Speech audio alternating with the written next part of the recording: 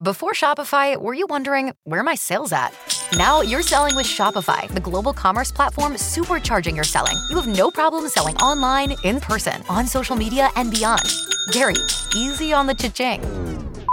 Oh, sorry, but my Shopify sales are through the roof. Start selling with Shopify today and discover how millions of businesses around the world use Shopify to ignite their selling. Sign up for a $1 per month trial period at shopify.com/listen. Shopify.com/listen. Hello and welcome to episode 262 of the UK True Crime Podcast. I'm Adam. The story today is from the northwest of England and written by Hayes from Podcast You Wrote. Thank you so much, Hayes. And also on the 25th of this month, it is 5 years to the day since I released my first podcast. 5 years. Before we start, I must thank all my supporters on Patreon, and especially the new members of this exclusive club. That is Ryan Wilson and Steph Watkins. Thank you both so much for your support. This podcast has been brought to you by Popsa, the app that lets you make a totally original photo book in minutes on your phone. It's the perfect gift. Our friends at Popsa very kindly let me create a photo book, and it's awesome. I went with those most important to me, my wife and Okay, you may not be surprised to hear, I chose our 2 dogs and 7 cats, and I love it. It's such a high quality product, and everyone that comes to our house have loved it too. And the fact I chose dogs and cats is the point, really. After all, lots of us create photo books for significant family and life events.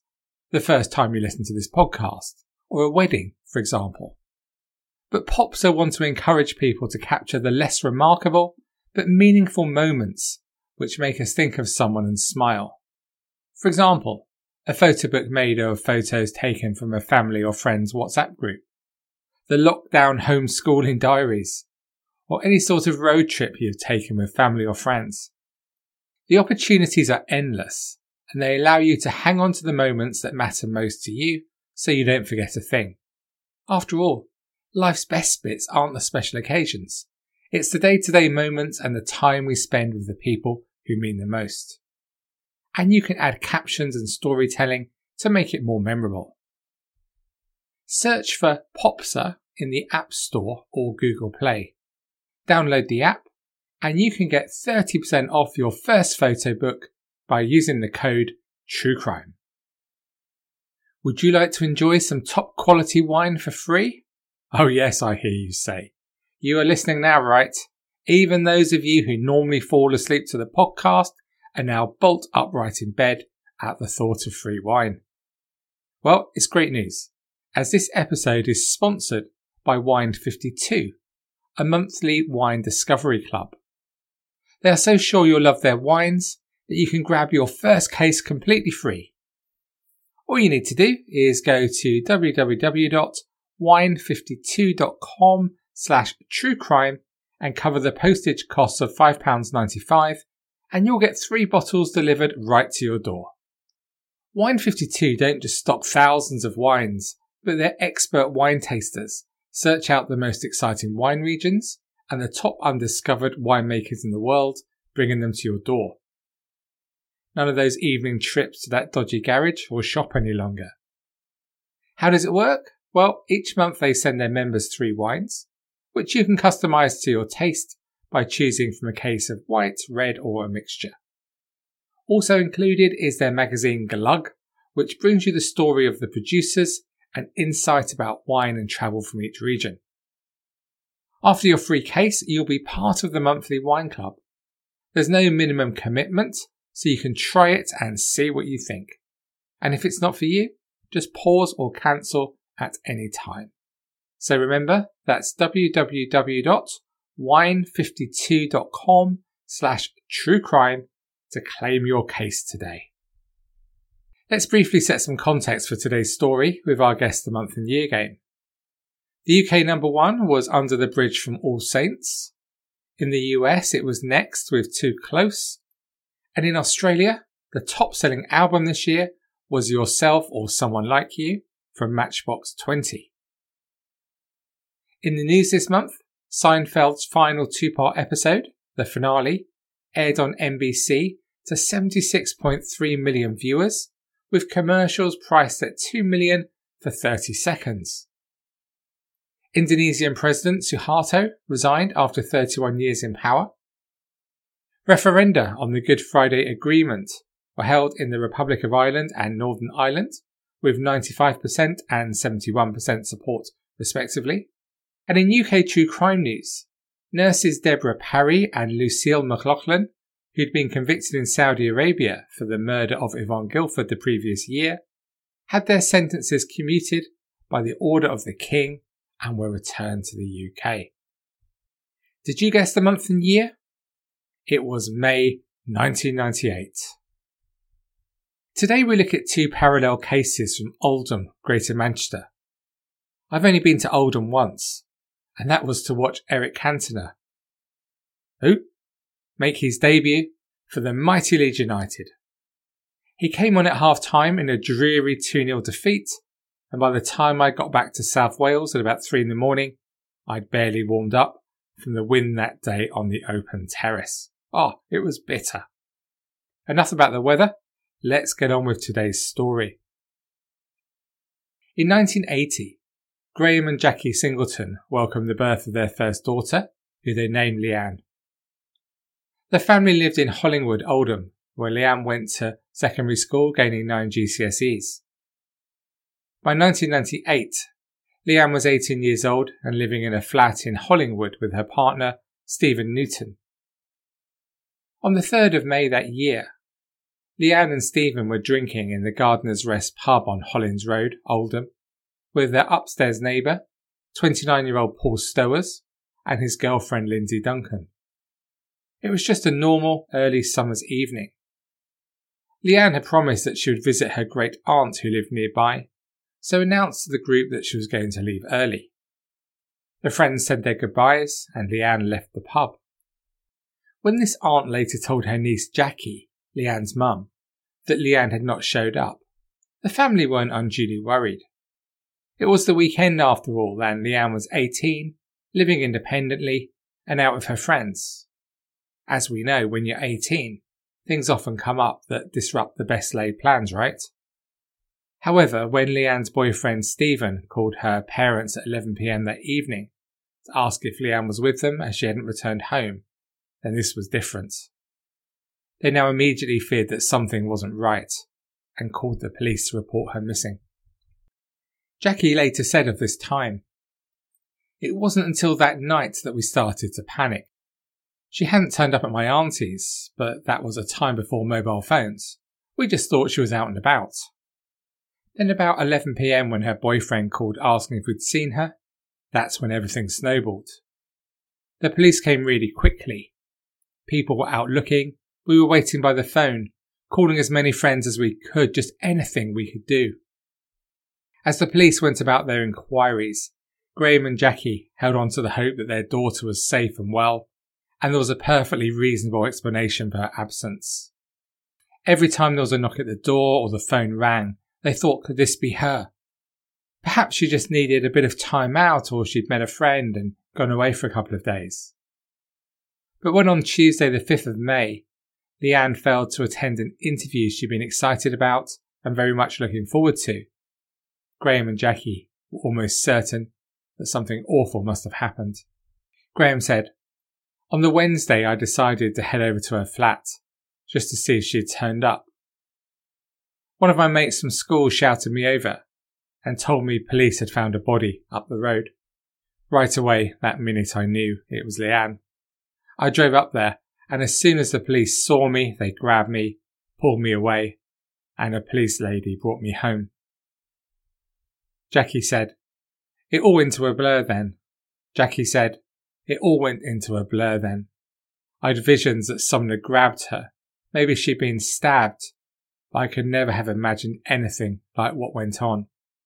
Leanne would never have stood a chance against him." So what happened to Leanne after she left the Gardener's Arms that night? Paul Stowers, who lived in the flat above Leanne and Stephen, and who they considered a friend, had consumed a lot of alcohol and cannabis that evening. At one stage during the night out with Leanne and her boyfriend, Stowers had casually announced, "I could just kill someone like that," and he snapped his fingers. He was looking directly at Leanne when he said it. Shortly after Leanne had left the pub, Stowers also made his excuses to leave and followed Leanne for a while before confronting her. We will never know exactly what happened when he caught up with her, but we do know that Leanne Singleton went home with Paul Stowers that night. Whether she chose to do so or not can't be known for sure. Her mum Jackie said, "We know that Stowers followed her from the pub, but we still don't know where he caught up to her or how he got her in the flat.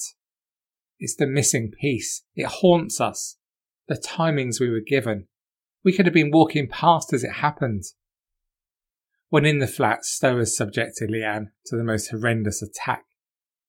He strangled the 18-year-old with his hands, and then when she was incapacitated, he brutally attacked her with a monkey wrench. He then stamped on her already broken body so viciously that her liver was almost spliced. Realising his girlfriend would be home soon, Stowers cleaned up the flat and dragged Leanne's body to a back bedroom where he stored it in a wardrobe. When his girlfriend arrived home later, Stowers, having just brutally murdered their friend, acted like nothing had happened. Was he so callous and lacking remorse that Lindsay suspected nothing? It appears so, as she didn't think that anything was wrong. Once Lindsay left for work the following morning, Stowers retrieved the body from the wardrobe and proceeded to dismember the corpse in the bathtub. The body parts were put in black bin bags, which Stowers then left with the rubbish outside a house on a nearby street. It was the discovery of these bin bags that alerted Leanne's dad, Graham, that a body had been recovered. Police were unable to identify the actual cause of death due to the severity of Leanne's injuries, but it wasn't hard for detectives to quickly find enough evidence leading to Paul Stowers, who was arrested and charged with her murder. Stowers appeared in court in December 1998 and after pleading guilty was sentenced to life imprisonment with a minimum term of 15 years. The only explanation he could offer for what he had done is that he was suffering from a personality disorder. Although, as of course we know, countless people suffer from personality disorders without resorting to such mindless and pointless violence. The minimum term imposed caused much anger and outrage, as it was felt that the level of violence shown by Stowers, coupled with his lack of motive or any remorse for his actions, made this relatively short sentence hard to understand. But then again, for a country with a justice system which lets out offenders like Colin Pitchfork and thinks that sending people to prison for 3 months serves any purpose, what more can you say really? It's broken, isn't it? But I digress. After serving 20 years of his sentence, Stowers applied for parole in 2018. Upon hearing this news, Graham and Jackie were appalled and immediately began a petition to keep him in prison, assisted by their local MP, Debbie Abrahams, who said, "After having met Gordon and Jackie and listening to the details of the terrible trauma they and their family have been through, I'm doing everything I can to help them keep Leanne's killer behind bars." The police said at the time that this man would remain a danger to women for the rest of his life, so we have to do everything we can to make sure he doesn't get the chance to harm anyone else. On Wednesday the 18th of July 2018, the MP for Oldham West and Royton presented a petition to Parliament to try to prevent Stowers getting parole. But despite their best efforts, the 6,000 signature petition was unsuccessful, and in September 2018, it was confirmed that Paul Stowers would be released on licence in November that year. On hearing this news, Leanne's dad, Graham, interviewed by local newspaper The Correspondent, said, "I can't believe they're letting him out, what he's done. We can't get our heads around it. There was no way when Leanne went into that house there was any way she was coming out. He was going to kill her." And then what did he do the following day? Put her in a bath and cut her up. There was also proof apparently he'd been practicing on chickens, on cutting bones, before he did what he did to our Leanne. I feel so let down by the system right from the beginning to now. It's totally wrong what has gone on. I'm getting a lot of feedback that a lot of people are afraid because he's getting out. Even my daughter, who is 18, is worried if he comes back into the area. For someone to do what he did, even 20 years on, it's still there in him. You can see him doing it again, that's for sure. He should never get out. All we know at the moment, he's due for release in November. I haven't given up yet, and I'm going to try and do everything I can to keep him in. The Secretary of State for Justice, Edward Argar, when asked to comment on the decision, said, blah, blah, blah. Oh, sorry, wrong bit. He actually said, while it would be wrong for me to go into the detail of the specific case on the floor of the House, what I can say about the parole board is that we will be taking steps to make sure the victim's statement read and used in these hearings. We are making changes to the victim contact scheme, including rolling out new training for victim liaison officers. We'll be doing that by the end of 2018 and making changes by the end of 2019. But on the broader point, we've consulted on the detail of a mechanism for parole decisions to be reconsidered in certain circumstances, and we are carefully considering all the responses to that and will set out our next steps later this year. In addition, we are carrying out a review of all parole board rules, which will complete by the end of this year. There we go, so that's alright then. The parole board. Any idea who sits on the parole board? Any idea what criteria they work to? I wonder if they do. Who knows? But it's real people's lives who've lost people who are affected by some of the ridiculous decisions they make. Pitchfork, prime example.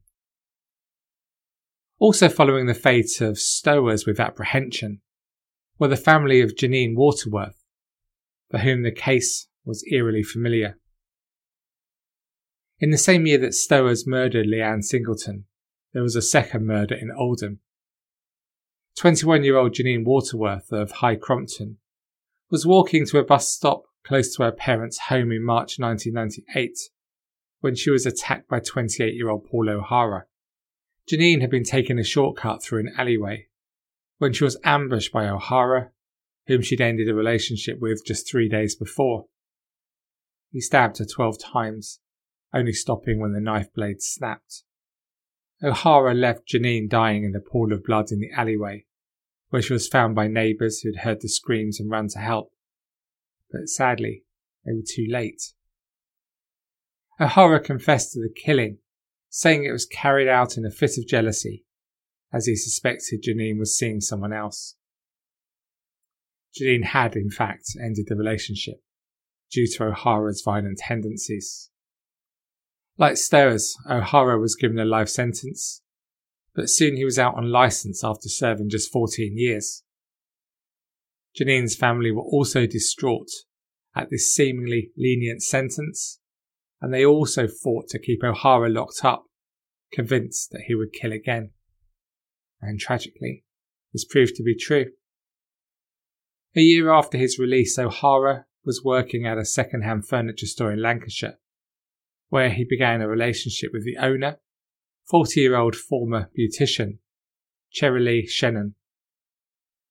A few months into the relationship, friends had noticed a change in Cherylee.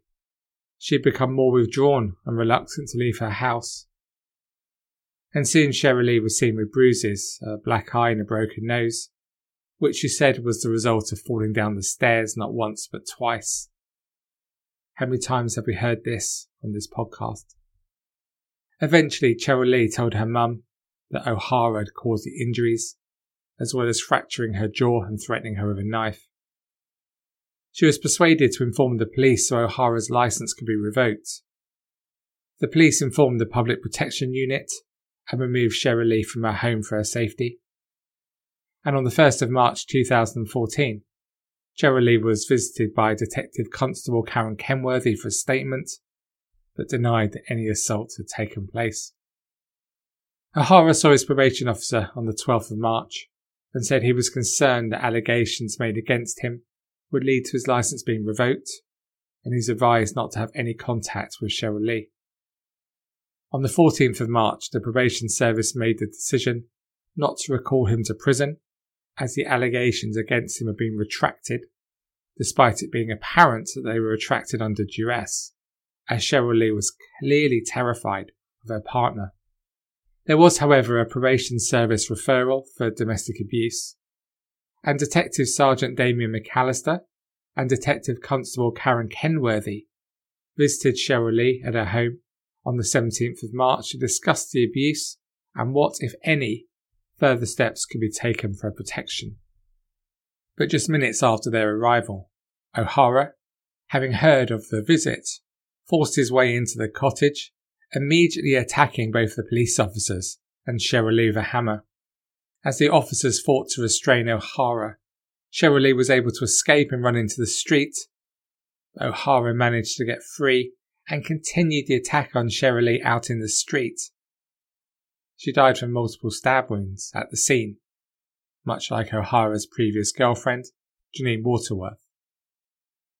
An inquest was held into the death of Cheryl Lee, which found that failure to recall O'Hara to prison was a contributing factor in her unlawful killing, and concluded there was a lack of interagency management or the appropriate sharing of information.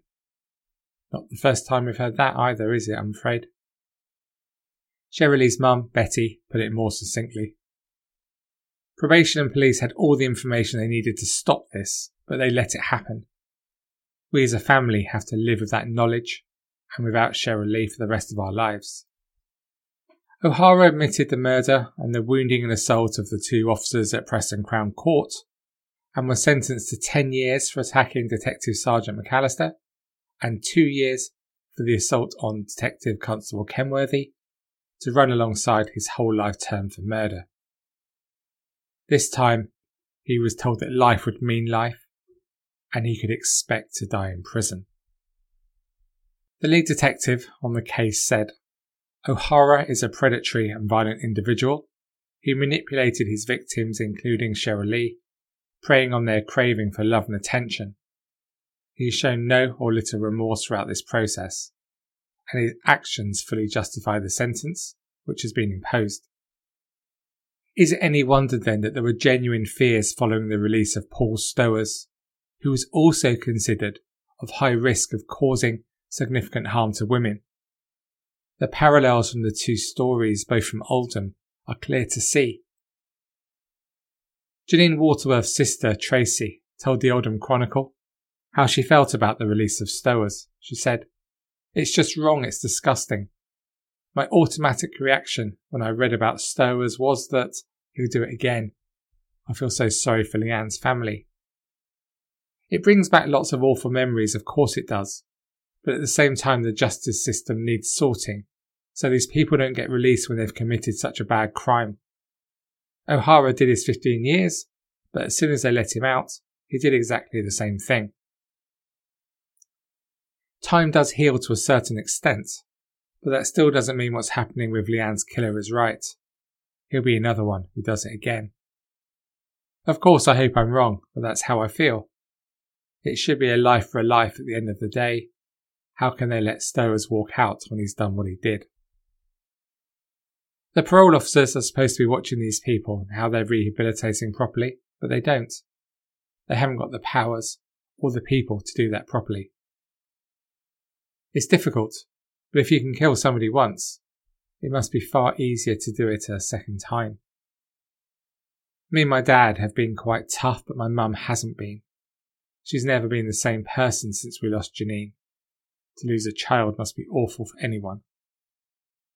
You have to deal with it, but hearing stuff like this with Leanne's killer brings it all back. I don't know what Leanne's family must be going through just now.